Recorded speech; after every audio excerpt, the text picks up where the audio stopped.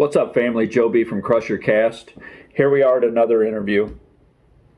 This one is one that I've wanted to do since the beginning, but for those of you who know me, it would almost be too obvious. So I wanted to put it off a little bit, and I think I asked him in the beginning, even way before when it was still just a concept, and he said yeah. But anyway, this episode is my brother, my bandmate, Randy Shanks. All my life I've wanted to be able to write music and give people that feeling that music gave me when I was growing up, and still does, continues to. It seemed to do something for me that it didn't do for other people. When I was sad or when I was happy, or no matter what was going on, there was a song for it, a song that I turned to. And I maintain those to this day. But anyway, I wanted to be able to give that to other people, but I just didn't have the tools, and I tried for years and years and years to write music, and I wrote a few songs here and there, and but it was always super labor intensive for me. It was always just, it was just a hard work. But I knew that if I kept trying, eventually everything would line up, and I would come in contact with people who heard and felt music the way that I did. I'm not real musically trained. I just know what I hear, and I knew that if I kept on, I would eventually stumble across somebody who heard it the way I did and was able to translate, because let's be serious, I've had my nose broke 4 times and I can't sing worth a crap. So I need somebody who can do that. And I knew that person was out there somewhere. So we put an ad out looking for a singer. We had 3 songs written, I think. Got every karaoke singer for 100 miles respond, and we finally we forgot about the ad. Basically never took it down, but forgot about it. And then Randy responded to the ad. And so we sent him a song, 740. And 2 days he sent it back done. And we were blown away. Absolutely blown away that something could sound that good, that we, that quickly, that we had created. And so we invited Randy to come out and jam with us. And that first night, something happened, and I think we were just wrapping up for the night. We had a good practice. We played those 3 songs that we had and worked on those a little bit, and then I just started playing a riff.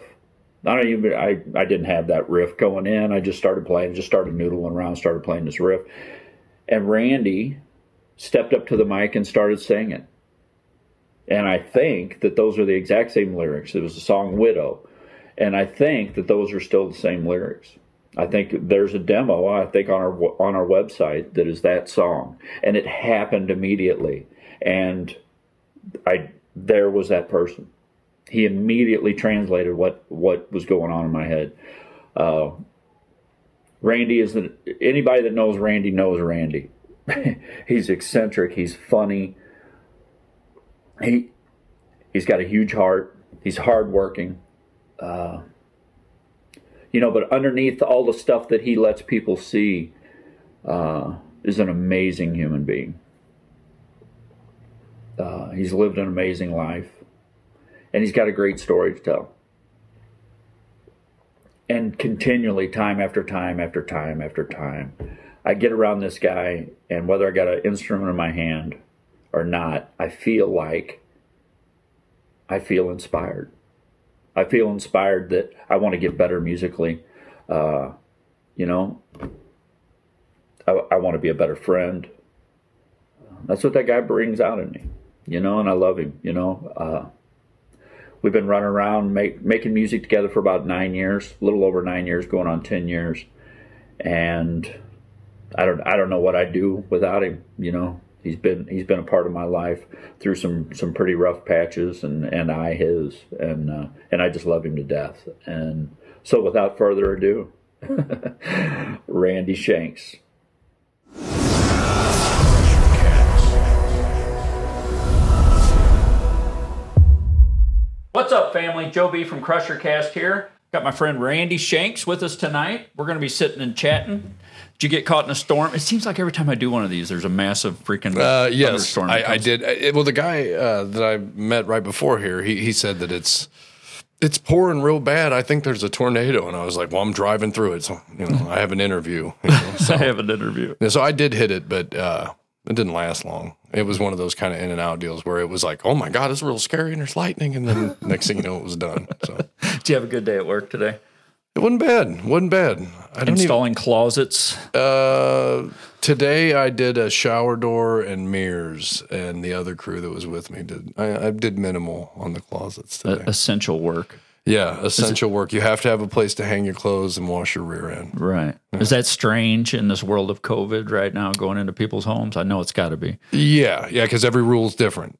So every home's different. Yeah. Every person that you meet, they may answer the door with a mask and bubble wrap on, and want you to virtually wrap yourself up and come in and still work. Right. Or they want to reschedule. Or they don't care about the mask at all, and they think that they want to tell you all their conspiracy theories for the couple hours that you're there. Right. So I mean, you meet some different kinds of folks. Some people just open the door and run to the kitchen and go, "It's in there." Yeah, it's in there. Go in there and work. Some people have done that. Some people have opened the door, backed up, and then called and didn't. They don't have my number, so they call our office. Who calls you? And the office. You may now enter. The office calls me and they're like, "Hey, the lady left the door open." So you don't know to go in. So not only that, now I'm going in someone's house with a mask on. So it gets awkward. More awkward. I'm sure I'm on a whole bunch of Ring cameras entering somebody's house with a mask on right now. But it's all legally. It's all legal. Yeah, right. Yeah. It's all consensual. That's funny. So I've got you here, my friend. This is Ordinary People, Inspired Lives. And I'm starting with the people who inspire me. And you're one of those people. Awesome. Well, I feel like you're one of those people, so we'll flip this later. Whatever. So I'm going to tell you now why you inspire me. All right, cool. And then we're going to get into who you are and what your life has been like. Maybe we'll learn a little bit more about me together. Yeah. I know quite a bit. Good. But maybe I'll learn something. Yeah. I'll try to be as hidden as possible. Okay, so you answered an ad late, was it 2011? December 2011? I don't remember the exact date, but yeah, it was 2011 it was before Christmas because we said that we were going to wait to hook up.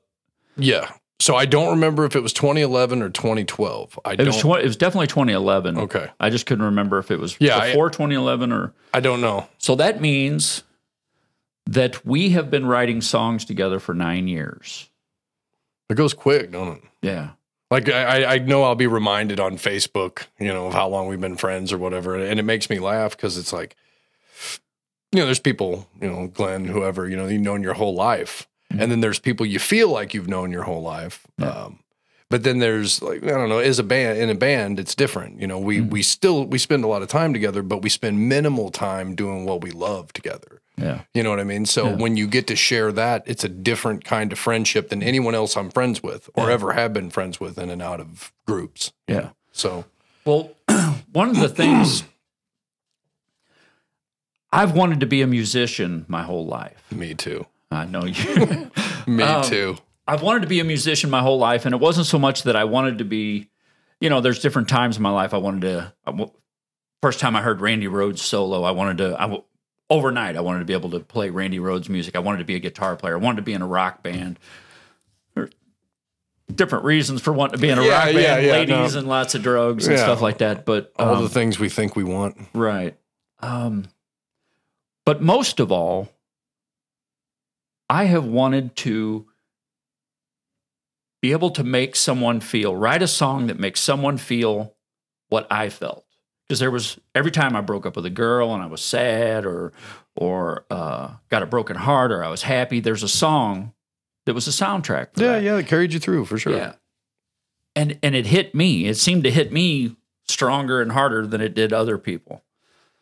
So So I started trying to write music at some point. I got me a little Fostex. Remember the cassette recorders? Yeah, little 4-trackers. Yeah. And I just started. Always busted the lid off the front, but the tape still worked. Yeah, Exactly. My little Maxell cassette that's been recorded over 18 times. Yeah.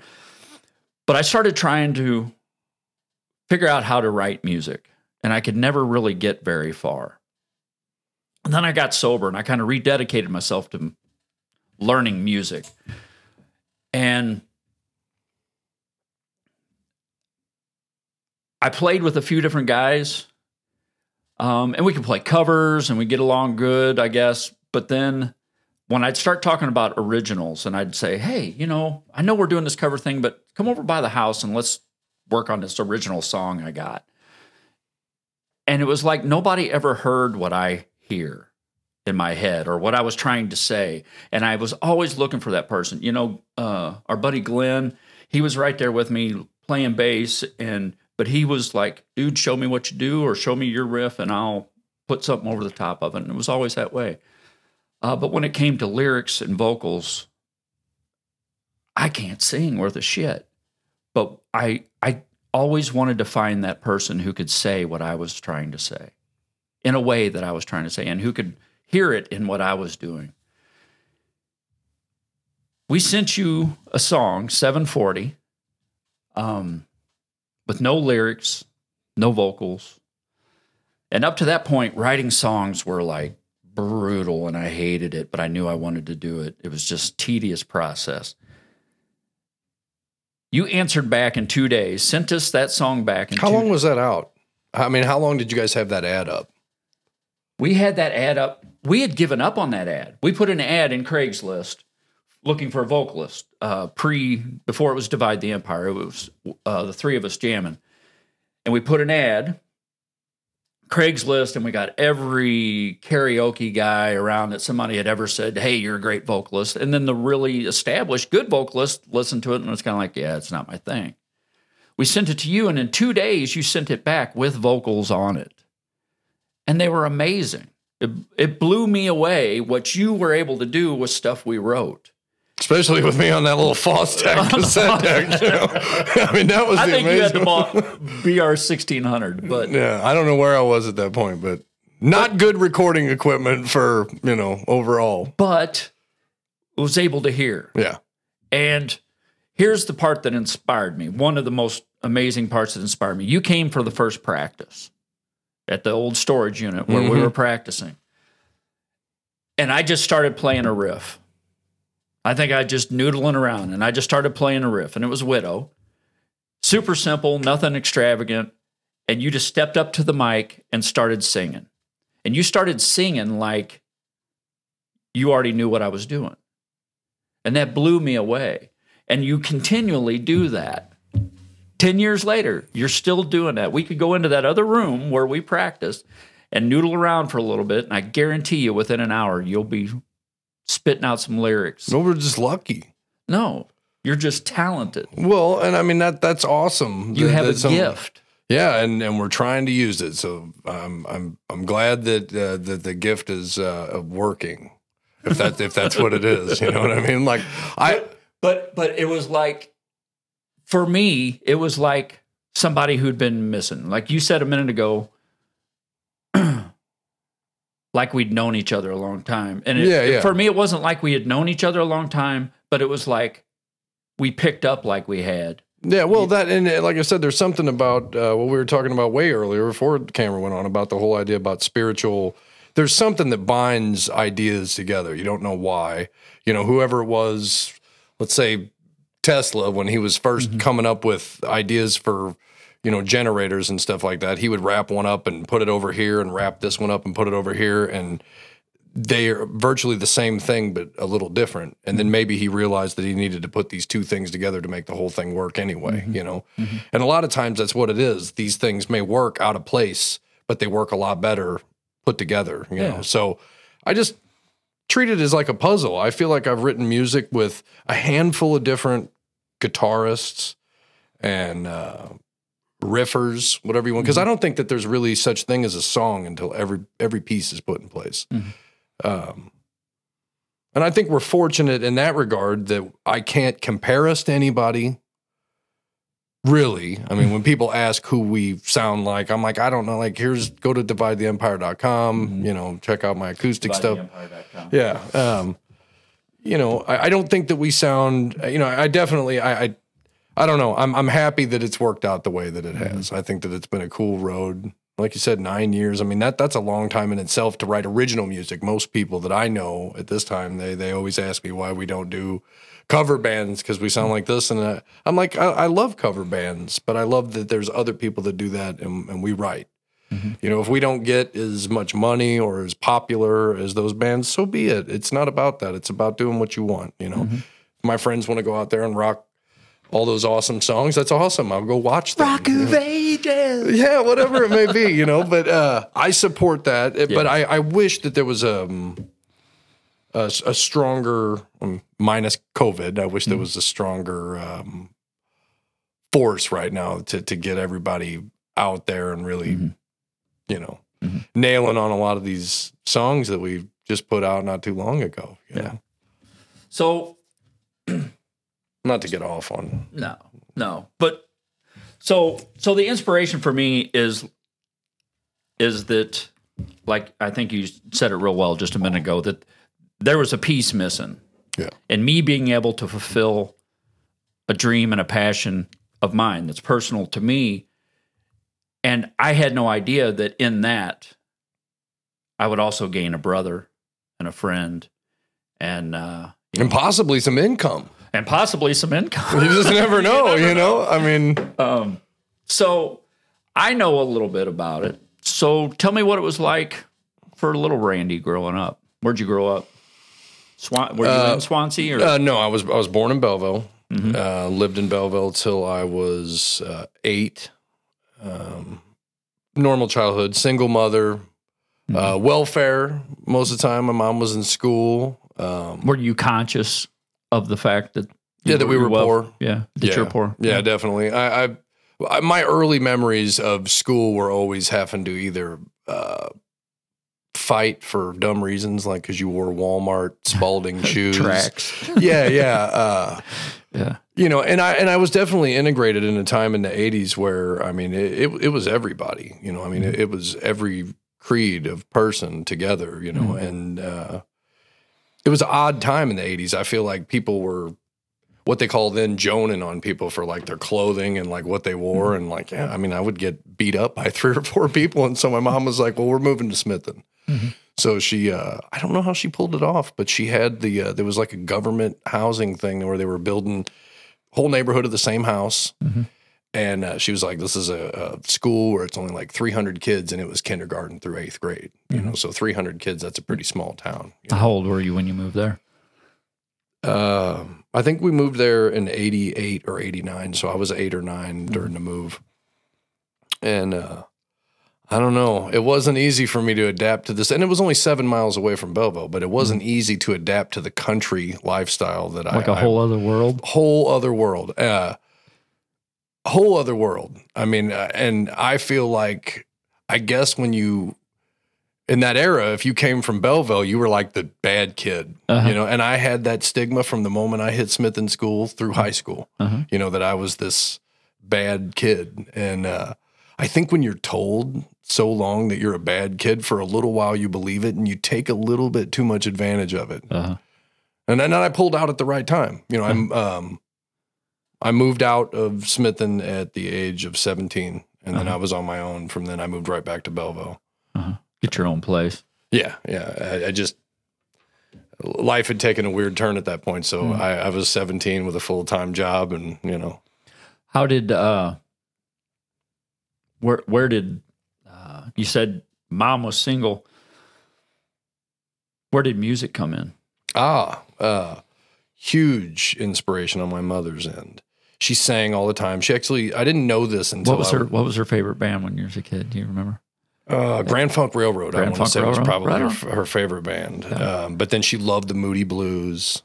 I mean, she loved so much music. Joni Mitchell was her top. So I heard Joni Mitchell and Linda Ronstadt all the time. Great vocalist. Great vocalist. In fact, probably one of the main reasons why I would sing along with stuff so much. Now, at the time, I was a Michael Jackson kid, Like, I remember the story. I mean, yeah, Michael Jackson was just, I'm not going to say Michael Jackson was in me because that's inappropriate, but at the same time, I mean, I had the glove, I had the leather pants, I would emulate everything that he did on television. So while my mom was there, I was there. And you got to remember, I was born in 80. So I was, when the King of Pop was at his prime, that's where I was, The Ninja Turtles took over.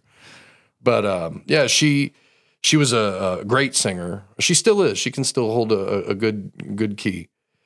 But she played piano. And even though she took lessons, she could wing it on the piano. And she had dated this guy named Paul, and he had this acoustic guitar. I don't remember if it was him or his friend that had this acoustic guitar, and my mom was a pool shark. I mean, she could rack them up, And I'm trying to remember how this goes. One guy bet her that there was no way that she would win, and she said, well, I'll take your acoustic guitar kind of thing, know? And I got it. And that was around the house forever. So I don't ever remember jamming with my mom, but I always had a guitar around. So I had the Gorilla amp that everybody had at one point, like the yard sale amp. The G10. Yeah, and I had some Tesco $25 guitar that I jammed around with every once in a while. My first was a Tesco Del Rey. My mom can show you pictures of me rallying a bunch of kids together. In fact, I know she has the pictures because she said she was going to post them up, but I would play, I had instruments around my whole upbringing. From 8-9 years old, my mom had a piano, and then I would yard sale. I'd have a flute, I'd have a whatever it may be, and I just collected these instruments, and I always was jamming around on them. Never really learned how to play. Didn't you take some lessons? Yeah, well, that was later though. Later. So when I was in 5th grade, my great-grandmother passed away and left my mother a little bit of money. And my mom was like paying bills off and credit card. And she asked me if I wanted anything. And it may be cheesy, but at the time she had taken me to the Muni, and we saw Michael Bolton and Kenny G. And they were like together jamming. Okay, it's a whole lot of hair, man. It's a whole lot of hair. But I remember, like I said, I was about 4th or 5th grade at the time. Yeah. And we had this conversation on the way to the Muni, if there was anything that I would like. And sure, as a kid, you're like, I want a golf cart, or I want a go-kart, or a motorcycle, or something. That would probably be most kids. And I was like, I want to play saxophone. And this was even before I knew what Kenny G was because Mom listened to it. I didn't really care too much. Yeah, I mean, at the time, like I said, I was a Michael Jackson fan. But I really connected with the overall sound of a saxophone. I was like, wow, what a cool sounding instrument, especially how he was playing it. But I always sang. I was always singing around. I don't think I was any good. I could hold a key at the time, hold a note, could do all these, I could pick a key and sing, and you weren't working up any of your own melodies or anything like that? No. But I played saxophone, took lessons, played saxophone for years. I played in the Millstadt school band. There was only like 4 of us that played alto sax, and I played alto sax from 5th grade lessons from 5th grade to 7th grade. And then I kind of gave it up and got more into guitar because I could sing and play this instrument. And I mean, naturally you can't play a note and then start singing and then play another note on a saxophone. So, yeah, I went more that direction and then started to try to form bands right off the bat, as many people as I could. And then my cousin Alex was a drummer, and then that kind of just kept going. But I sang. I sang at church. I always sang along with different records.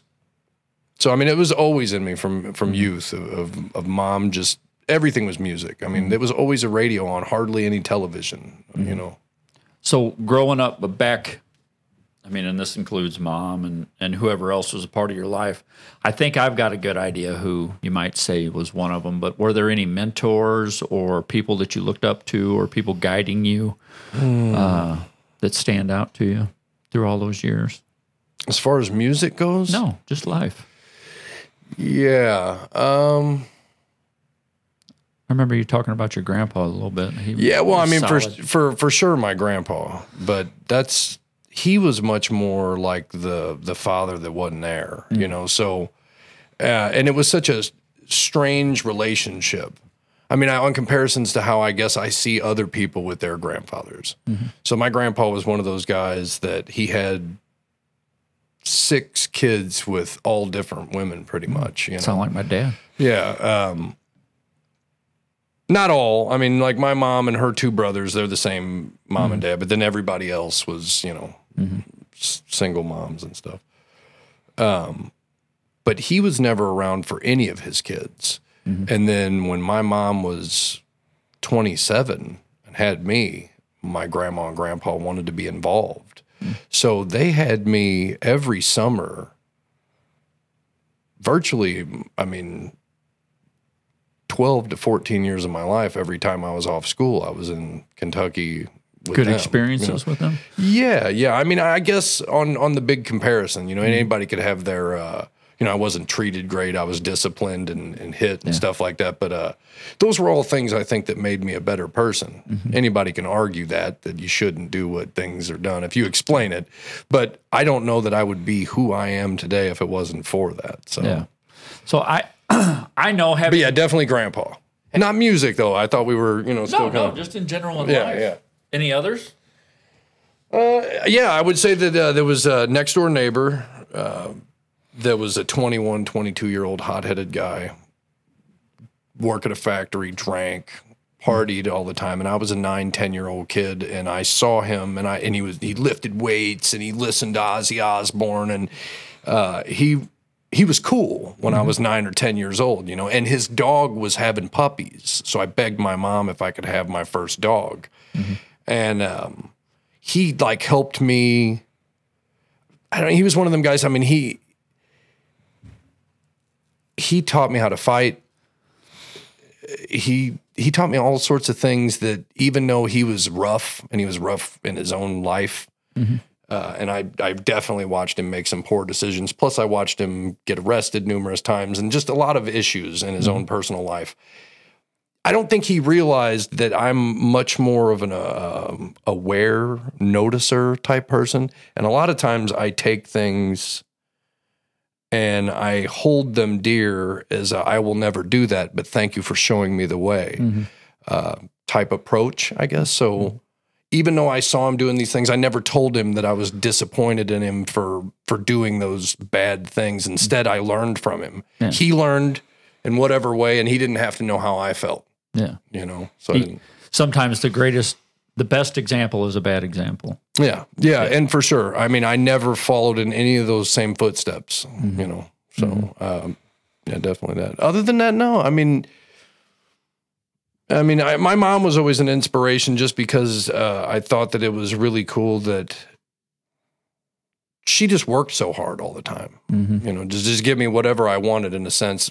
And she was naive enough that I got away with a lot of things. So my mom was always the real cool mom. She's going to hear this. She probably will. Yeah. But she was the naive mom that I could just get away with stuff. And I still thought I made okay choices, I mean, I didn't get caught on a lot of the stuff, so I feel like I didn't get caught and nobody got hurt.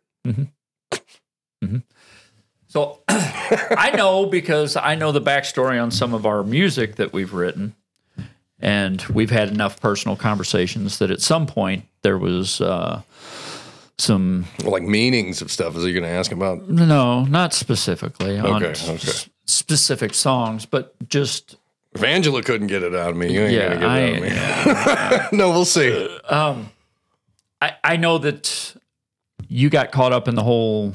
I don't know if it was Ritalin or whatever as a child. You got caught up in the ADHD medication. Cycle. The behavior disorder BD classes. Full of medications and stuff like that for years. How old were you when? I want to say. I mean, my mom would know for sure. Probably second grade. Second grade, and then I was on Ritalin, Clonidine, and Cylert for 8 years, 7, 8 years. It was into high school. Yeah. And you don't, I know that you don't particularly care for the thought of those. Oh, no. I'm very untrusting of medication, and I'm not going to say so much doctors, because I don't think that it's 100% a human error when it comes to the medical field. But as far as the tossing things to the wind and just seeing if it works, overall isn't the way that I like to. Sling it on the wall. And I don't like. sticks. I don't like to handle things like that. Yeah.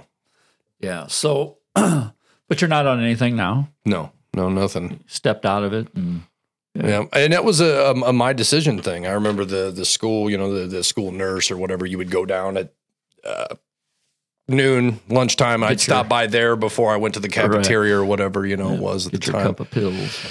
Yeah, and again, I think that it has something to do with being a little bit more awake at the time. I don't really know how to word that, but knowing that it was something that I didn't enjoy, I didn't agree with, I didn't find logic in, but some reason was still doing it,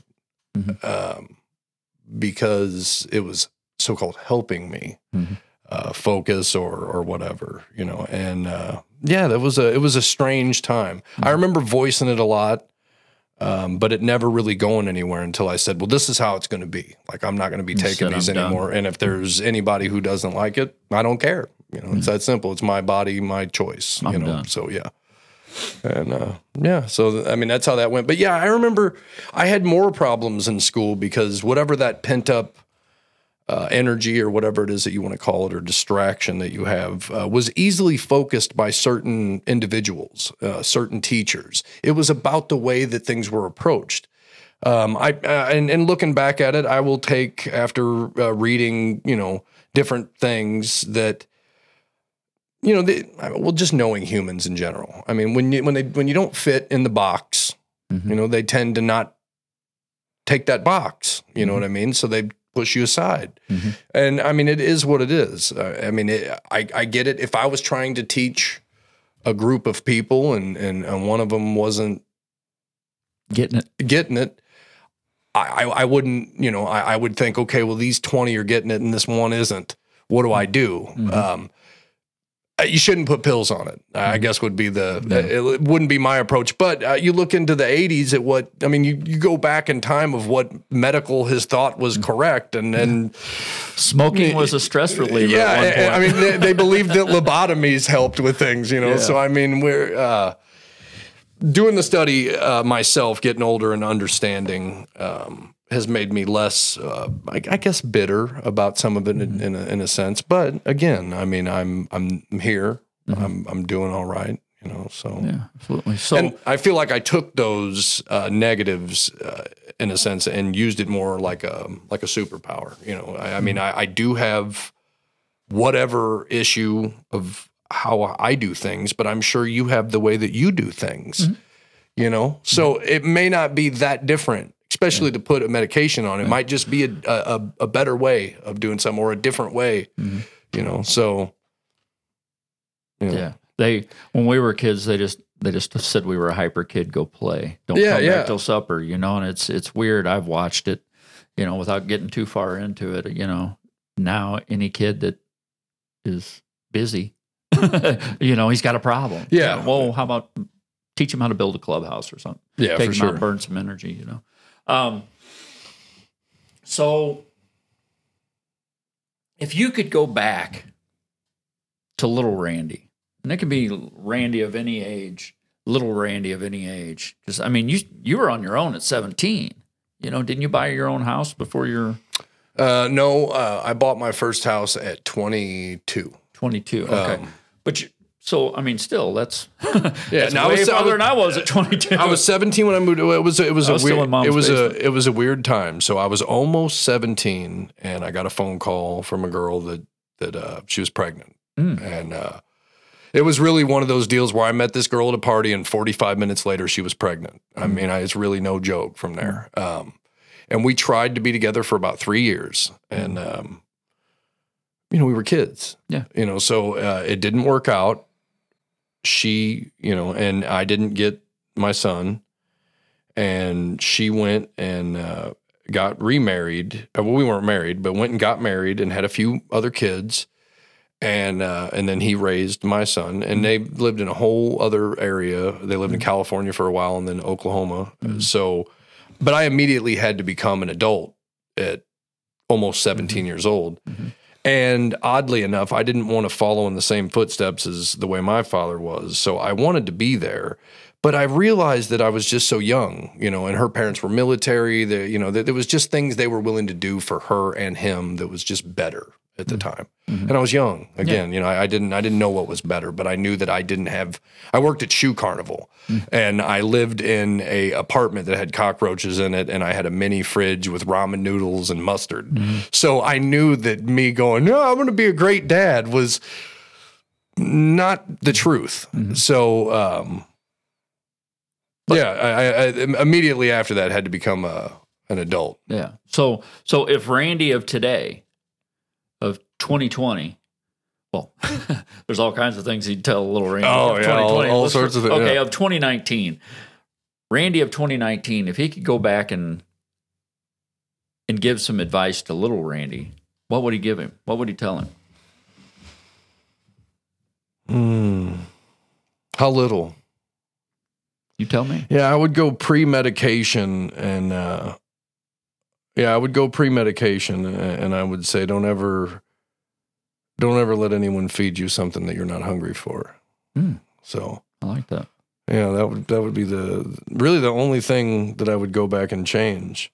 Everything else, I believe that if I went back and changed it, it'd be like what Doc said about the time machine. And if you go back and mess with too much stuff, you can mess up the whole space-time continuum. You are the third guest I've had who has mentioned Back to the Future on that. That's what back to 1985. So, tell me about the dark times. Everybody's got them.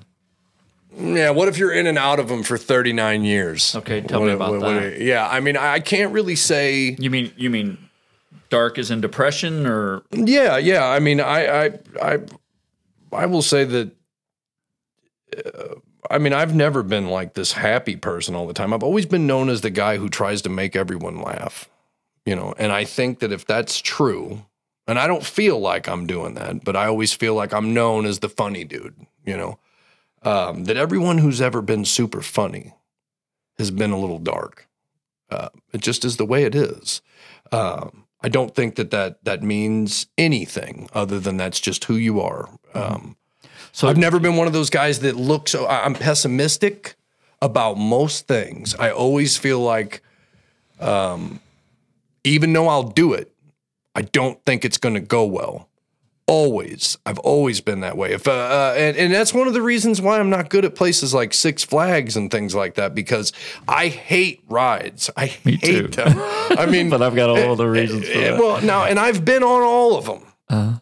3 times in my life, I've been on, from Raging Rivers to the log thing to the Ninja to the Screaming Eagle to the pirate ship that I barfed on everybody on.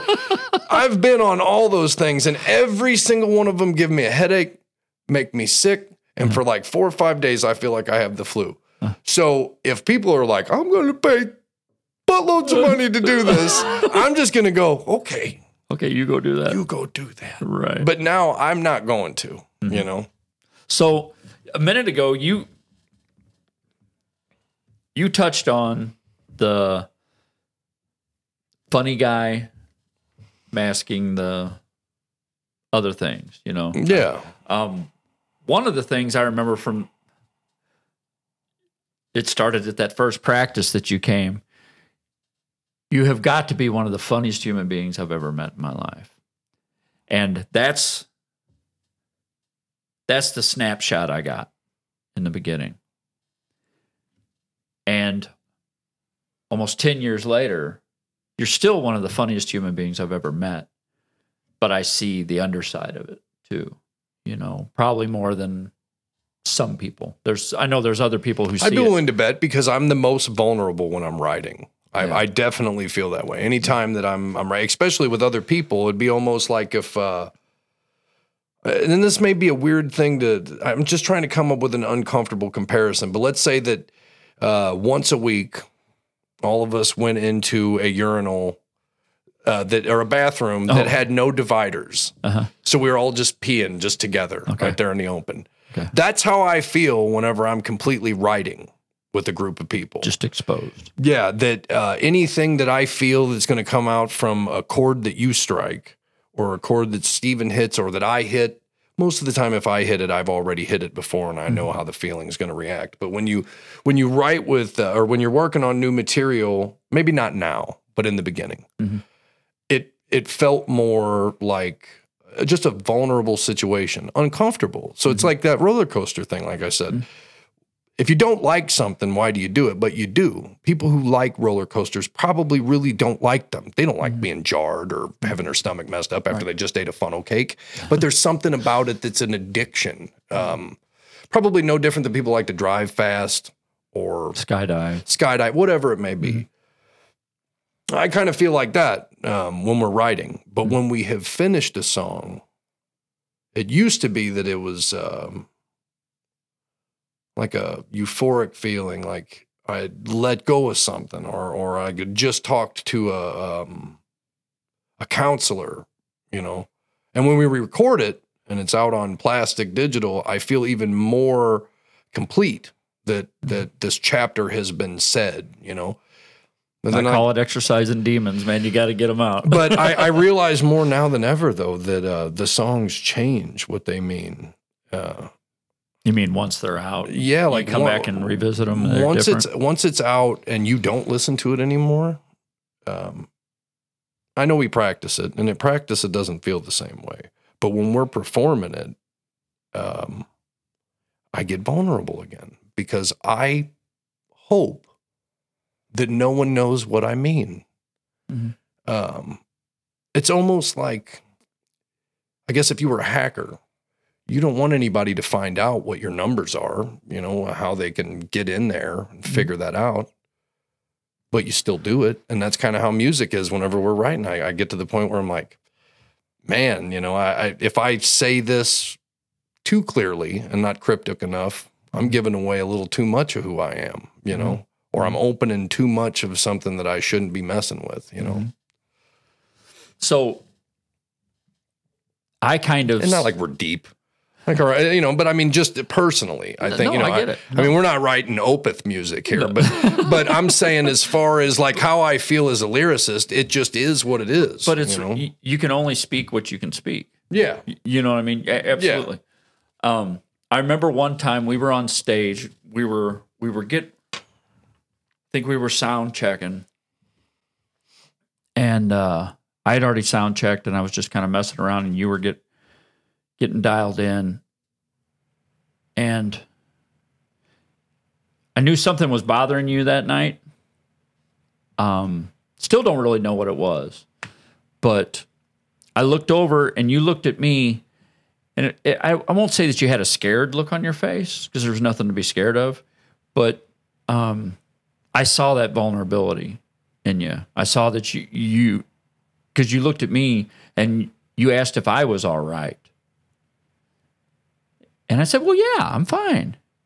And I could see that you weren't, but you were checking to see if maybe I think that you were kind of seeing if I was in the same spot you were in or something like that. And then I got worried. You know what I mean? Because I'm like, did I play bad? No, we played an amazing. No. That's what I'm thinking. Were you think like was it whenever I asked you if you were all right? No, it was before the show. Oh, okay. It was before the show. We were just getting dialed in and everything, and for whatever reason, that night you appeared worried. Before, I mean, once we got on stage, everything was fine. Yeah. But when you looked at me, I saw it in your eyes that it wasn't scared. It was just. I could tell you felt vulnerable. Yeah. And well, it definitely is. It just is. It's a strange place, and maybe not musically. Like when we're playing the guitar, I hope I don't fumble. I hope my amp don't go out. All that basic stuff that I'm sure everybody feels. But as a singer, one, you don't want to forget your lyrics, or two, you don't want to get so deep into the song that you feel it again. I want to be able to give you that performance that you're like, oh yeah, I just went and saw Divide the Empire and it was a great show, but I don't want, well, yeah, you know, like when people come to the stage and they say, man, your voice was so soulful or whatever that may be, or just so powerful. That's great. That's awesome. That's a great thing whenever people say that to me, but they don't know where I just came from in a sense, you know? It's weird now more than ever. I understand why artists don't want to talk to you before or after a performance, because they're getting ready to visit a place that they really didn't want to visit again. They didn't know they wanted to visit it again. You know what I mean? Like you write and you hope that someone loves your song and listens to it all the time and learns all the words and, you know, comes to all your gigs. But then when you have to perform that song again, maybe not everybody. If you got a happy watermelon crawl song, then you're probably happy to perform it every night long, you know? But if it's a song that goes back to a personal feeling, and then you have to relive that every time, it can become where you're like, I don't want to become attached to this song, which is, it's odd. It's an odd entity that ends up happening if it's a good song. So I kind of equate it, the Robin Williams scenario, you know. Do you think that the humor and the music could be, albeit healthy ones, defense mechanisms to kind of put some armor on against that vulnerability? That for sure. But well, like we said about people that are, you know, they covered up with being funny or being you know, something like I think extravagant over the top. I think that it's definitely a mechanism to deal with whatever it is that has damaged you throughout life. It just is. I mean, it doesn't matter, and it's how you. It's not a bad thing. I used to think that it was a bad thing. You know, when people say that I shouldn't say it like that.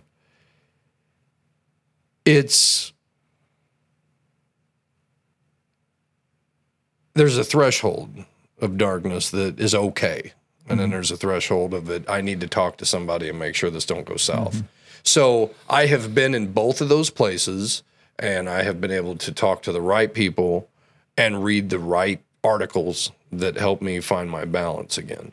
So I assume that's the way everybody works. You have to, if you start to feel like your darkness is a little bit more than your light, then it's time to look, you know, in better places or different places or change up something that is that you're doing, even if you don't know why you're doing it. You just do it, you know. So do you? I know you practice some yoga. Nikki, your wife, is ex-yoga instructor, probably still yoga instructor. Still licensed, but yeah, she's a potter. Yeah, you know. And she's actually everything. I mean, she does, you know. She's a Renaissance woman. Yeah, definitely. Yeah, for sure.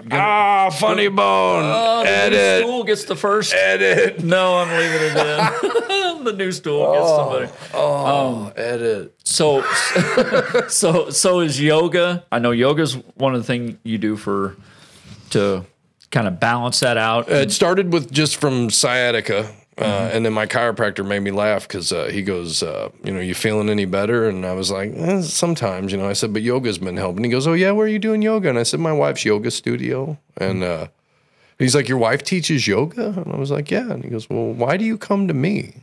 And so then I guess it's been about 5 years now that I've been doing yoga. But I would go to her classes. And then she's a great yoga instructor, and all the ladies there, we had a lot of fun, you know. But I think I stuck with it. One, because it was helping, and two, because it was like these ladies in my class were 65, 70 that could do more than me at like 34 or 35 years old. Take an ego hit, and I'm like, what is going on here? You know, I mean, I know I'm no Ralph Macchio, but what the hell, you know? Yeah. But is there some stress relief in that on the emotional? Yes. Now I have never.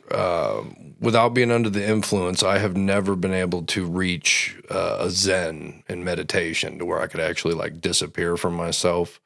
Again, you know, like I said, without any kind of help. And so I do believe that yoga is an unbelievable, powerful tool that if you unleash it, and it's not about the whole bending and you know, I mean, it is, but it isn't. I mean, not only do you find that parts of you that should not be sore that once you work that out or you focus on pain, To focus on the breathing and stuff. Well, to focus on to focus on the breathing. But if you put yourself if you get yourself in a pose that's going to be uncomfortable, and if you do yoga, you will put yourself in poses that are uncomfortable. You learn how to face pain in a different way, and it becomes something to where other things don't hurt. Oddly enough, you stub your toe, it doesn't hurt as bad. You jam your finger, it doesn't hurt as bad because now you know how to take those breaths and make pain focus in a different way. So that is a great tool in itself. Dead airspace. Yeah, well, I mean, I don't know. I'm not a yogi as far as I don't know every pose. I have about 7 poses that I do, and then I, do basic push-ups and then plank, where I just lay there and just virtually think about stuff. I'll come home from work, take a shower, put on my basketball shorts and just sit down on this rug and just. Well, not even sit in a style, just lay completely down. And I don't go to sleep. I just focus on escaping my job, my writing ability, my life in general, and just focus shut on it all off for a little bit. No, and actually I do better with no music, no sound whatsoever, just as quiet as could be, So are those things that you practice on the regular?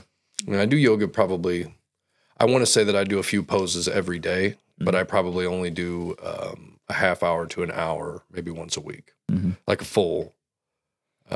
So not as much as I should. You should really do about an hour a day if you really want to. But I was doing that in the beginning. Yeah, I thought you were doing it pretty regular. Yeah, I was doing much more earlier. And then now that I've lost weight and gotten stretchier and bendier, I don't do it as much. I like that you said bendier. So who is Randy today? I know you just battled some health problems. Yeah, I'm still coming out the other side of those. Yeah, still battling that a little bit here and there. Lost a ton of weight. Yeah, it's been a weird. I mean, I'm sure everybody for 2020 is going to say this was not my year, Right. So I'm going to say that as of January 18th, I had some major health stuff, scared the crap out of my wife, and from there I took a different approach. I decided no medications and stuff. I was going to completely change my diet. Hopefully fix myself naturally. And it's working. I'm, what is it? It's going to be 7 months in, and that's... how much weight are you down? 65 pounds. 65 pounds. Yeah, 65 pounds. And 67 depending on the morning. And I have the tendency now, I'm getting on the scale every morning, which... It's a weird addiction, but I get on there and I notice if it's but I did this to myself the other day and wish I wouldn't have done it, but I got on there and it was like a pound more. And so I didn't eat that day. Yeah. Which, I don't need to fall into some weird mental, cause I'm definitely OCD. So if I see a number and I get fixated on that number, or dude, I still hang up my clothes to where it's like black shirts, red shirts, tan pants, jeans, so I got to watch myself, Some of your quirkiness with those things, it's some of the things I love. I don't know why. And things have to be lamps if you want to go into that. God. I am a lamp addict. I collect lamps from everywhere imaginable. If you have lamps and they're unique, and I even make lamps. We had to put a no more lamp in the rehearsal studio. So if you want to know some inside information, I have some strange addiction to lamps because of the golden light that they put off, and certain lamps with like the tweed lampshade. I love them. He loves lamps. I don't know what else to say. Yeah. So who's Randy today? Yeah, I would say that I feel like I am more compassionate than ever before. And then I analyze... Just in general? Yeah, and I analyze things better than ever before. Like I used to be... I said earlier in the interview, I'm pessimistic, which I believe is a trait that I will just have to have. I can't change that. But my wife is very optimistic. So for everything that I think's not going to go well, I have her, like that big dog and that little dog, like, what are we going to do now, George? Kind of situation. It's kind of what I feel like. Anytime I feel like I am not confident, maybe not confident, but pessimistic about something, she's always there to say, it's going to be great. It's going to turn out perfect, And then we bicker that she's wrong and I'm right. Right. I'll show you. And then a lot of times she's right. Mm-hmm.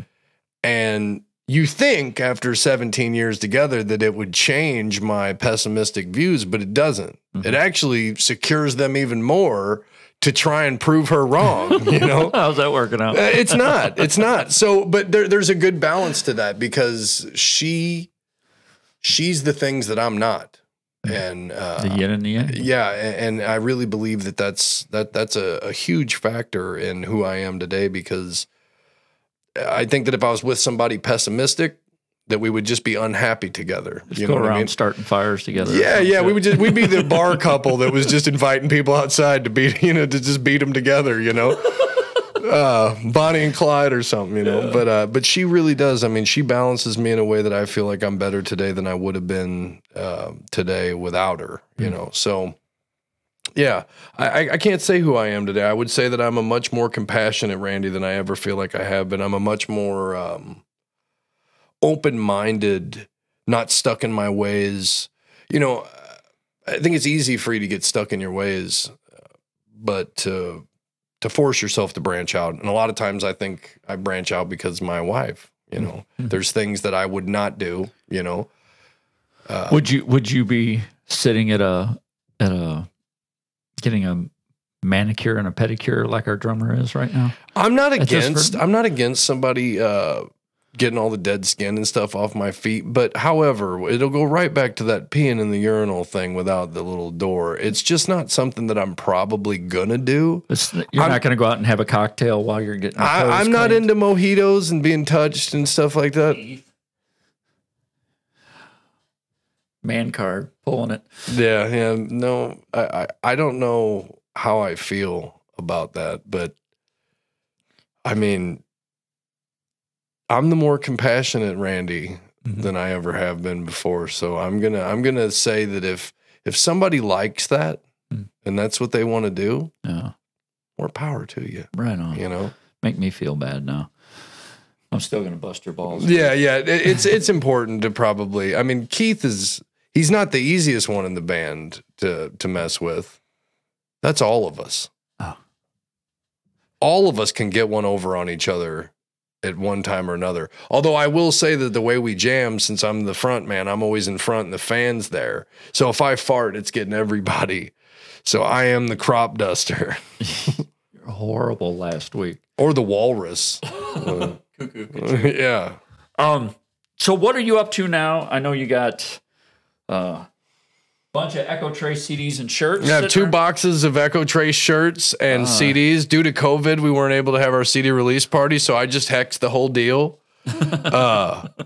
Because basement sale. Yeah, let me go off of how the Echo Trace thing is. I'm going to put it into like a Crowbot situation or Them Crooked Vultures. Nowhere near as good, but still, I think a well put together record if you get your hands on it. Keith and I formed Echo Trace around the same time Divide the Empire came together, so 9 years ago.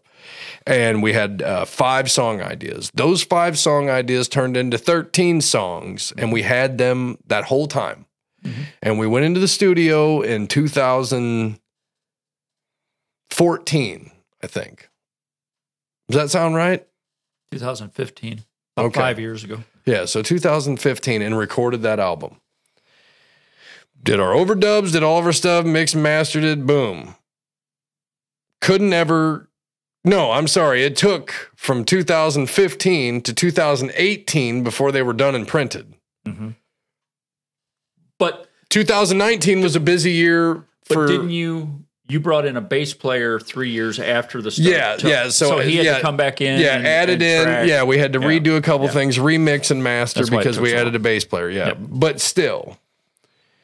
The album was like an overall 5-6 years to get it done and packaged. And then when we had the CD release party planned, it got canceled due to this COVID thing. So it was a bummer, but at the same time, the CD's so old and played out in my book. Everybody knows the songs. You can buy them on any outlet, Amazon, all that stuff. So unless the world makes some huge comeback, just order the CDs and I will send it to you or download the MP3s. You got shirts. Yeah, I got shirts. You know, we'll do $10 shirts and $10 CDs if you buy them together. If not, they're going to cost more. But yeah, Echo Trace.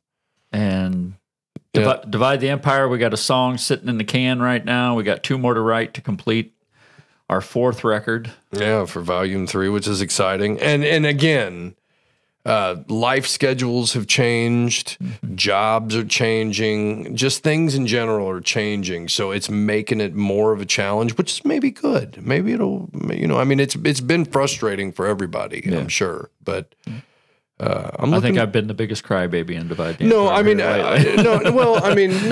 I mean, I'm sure whatever you said, we all felt.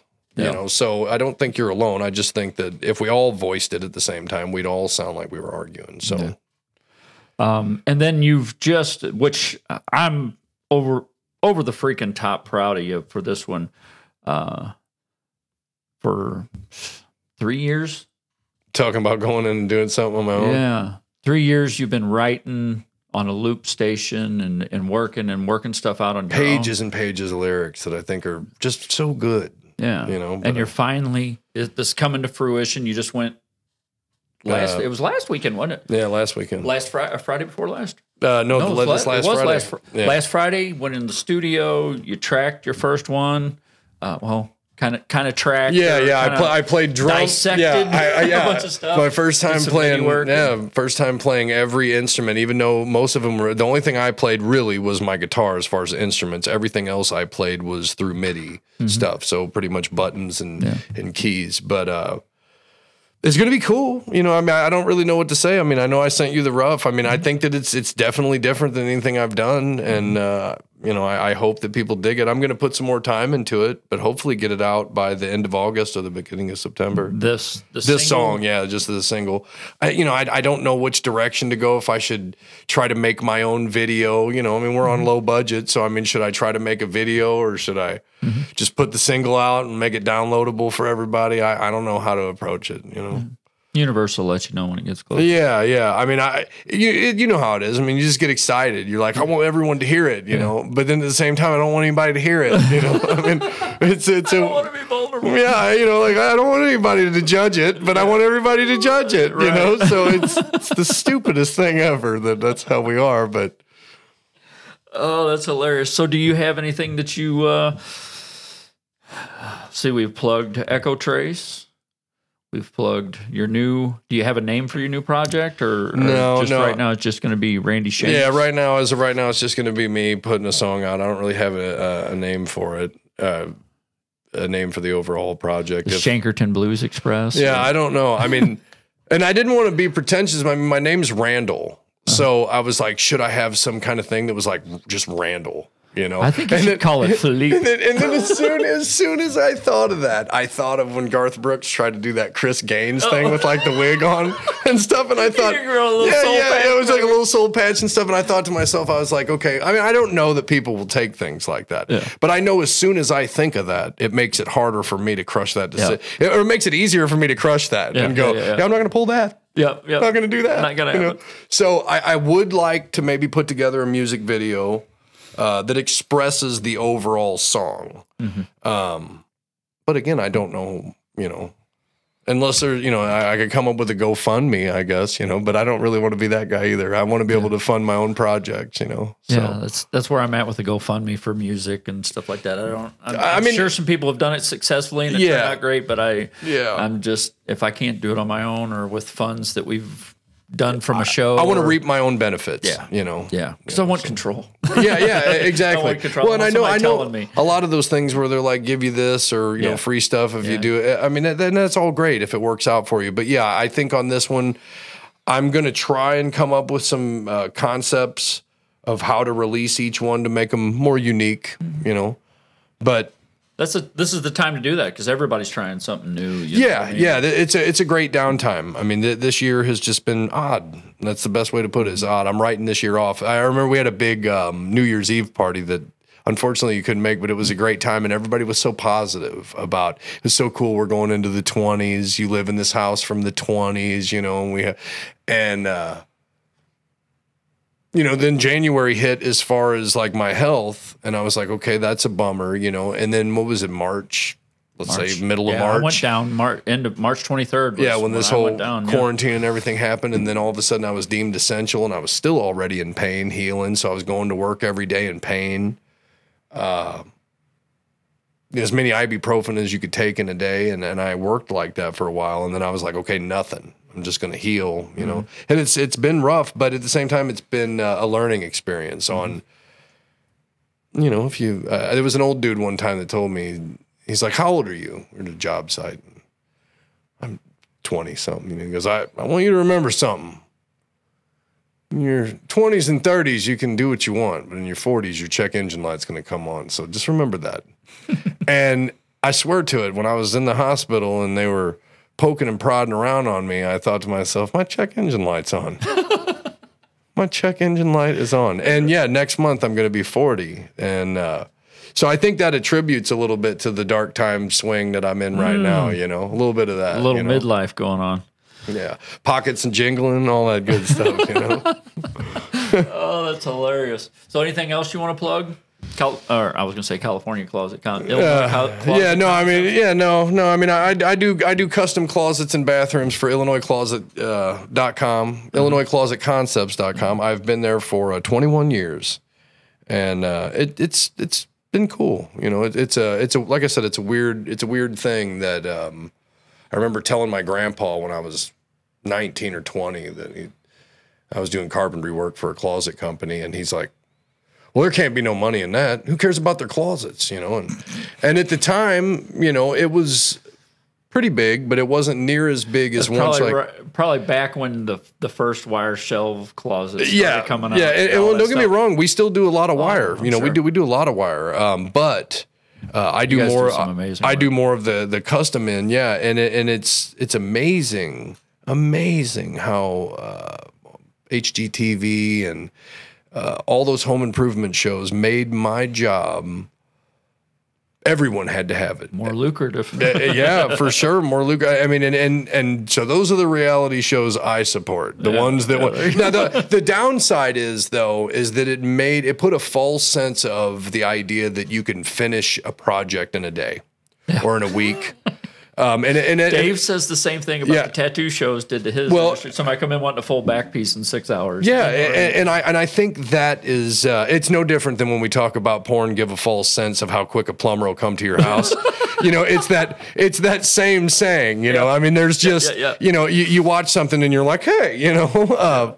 That is exactly what it's done to us. It's blown us up. It's made it to where we have 30 different colors of things that can go into your closet.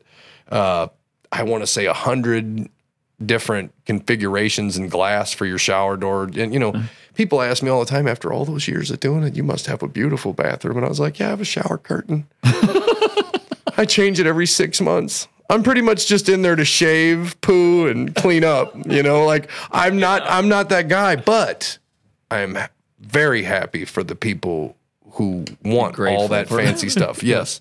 That's just not me. Yeah. I'll buy guitars with my shower door money. Yeah.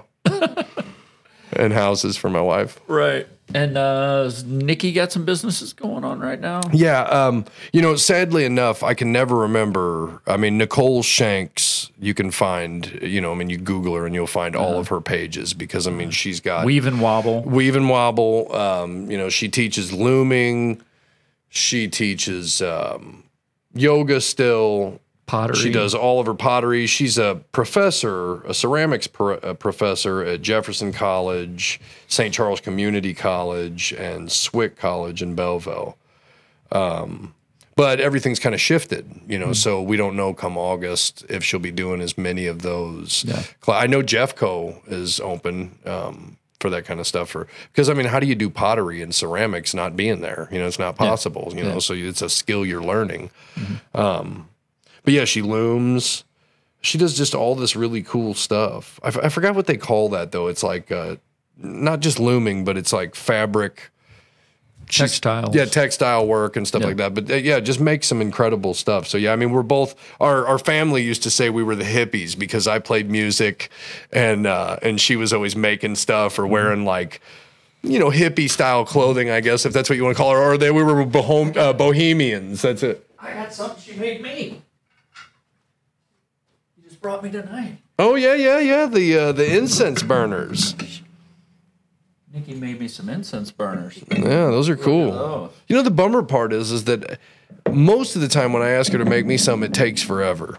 I asked her a long time ago, but Yeah, you must have put in a better order than me. Now, I will say, though, the cool part about being her husband is she makes something I really like. I just use it before she gets a chance to. Like, she made this new coffee cup for herself.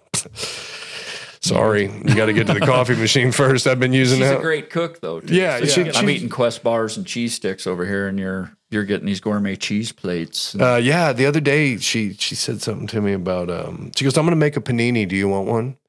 And I was like, sure. And not really knowing the version of me that really knows what a panini is, other than it's like a cooked sandwich, you know? So I didn't really think much of it, you know? Right. And it's virtually like homemade bread. So she went that far. She makes the sourdough bread or the whatever the bread is. And then she made like this pesto stuff, which I'm not even 100% sure what that is. It's I saw a picture of that. It's like olives and I don't know what it is. I'm not even going to pretend that I know. It's stuff. It's green. It's green stuff. Yeah. Okay, and it's bulleted up. However, it's a little puree, you know, and it's great to dip Cheez-Its in it. I was doing that too. But anyway, she put that on the bread along with like some broccoli and some prosciutto and some cheese, and then grilled them. However, she grilled them where they, you know, crusty on the sides and just panini-nized them. Yeah, she panini-nized them, and. They were amazing, but I wouldn't know really any difference of that. I mean, yes, it's amazing, but I mean, I would have never had it if we weren't married. Right. So I don't know that I've ever had another panini. I probably have had a cooked sandwich like that before, but I don't think that I've ever had that same green stuff and the prosciutto and I can't even say whatever the cheese was because she picked it up in some place, some little farm town, you know. So she even goes out of her way to get the best cheeses that's not even from the grocery store. Like, it's just way different than what I would do. I'm glad. Like I said, I'm 100% glad I married her because not only do we have a lot of fun, but she definitely picks out food and she'll be like, how do you like this? You know, and I was like, it's great. I mean, it's food. Thank you, you know. But she went through, you know, I mean, like she's gardening now. Yeah. And so she's out there and then she's like, you know, this is the basil that I grew, you know. And I was like, oh, cool. But I don't even know what the hell basil even tastes like. You know, I would probably know what it tastes like if it wasn't in there. She does. Yeah. She'll tell me she put fresh basil in it, and I mean, I don't even know what that even is. You know, I knew that it was a leaf. Guys, she put fresh basil. Yeah. You know, and I actually probably say that friends come over or whatever, and be like, oh yeah, the pesto's to die for. I try to have that. You know, I don't even know what pesto even is. Supportive. Yeah, I am. You know, like I try to do that for like other couples that are coming over, and I hope that the husband doesn't catch on, or I hope that the husband's playing the same dumbass I am. I don't know. Maybe the husband's bringing out little food cracker things, and he's like, yes, these are watercress sandwiches.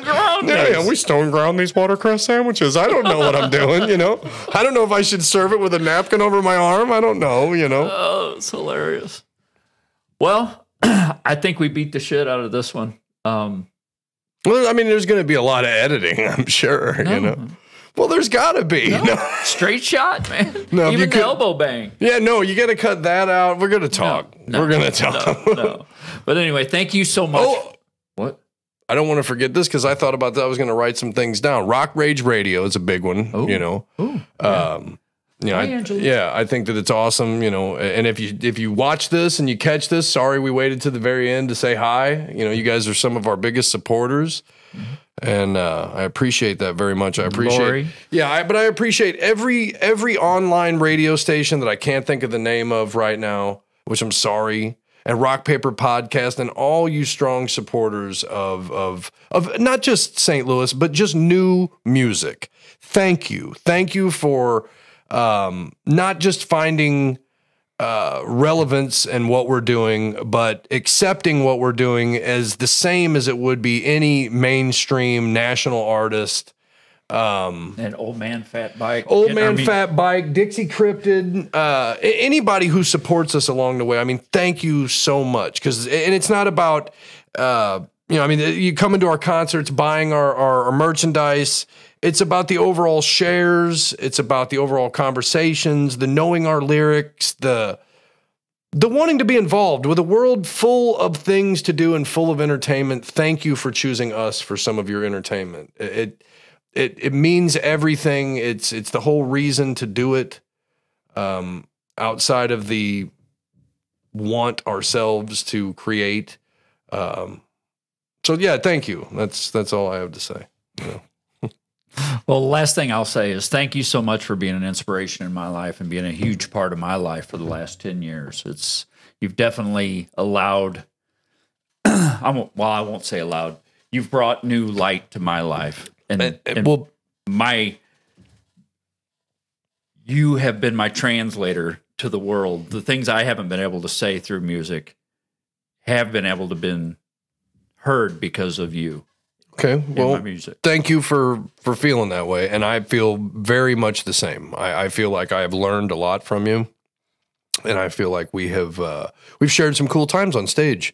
We've met some cool people along the way, and we've said and done some really neat things together. And that, I mean, no matter what, it's been a fun chapter to be a part of, and I'm glad that so many people are reading it. You know, so yeah. Cool. Did you fart? I think you did. But I kept a straight face. I smelled something. I love you, brother. Thank you so love much. You too, man. Oh, and 740 News. 740 News. Keep an eye out for that. 740 News. Yep. I love that Phil Shankerton guy. He's a character, great. man. That's great. Thanks, guys. Peace.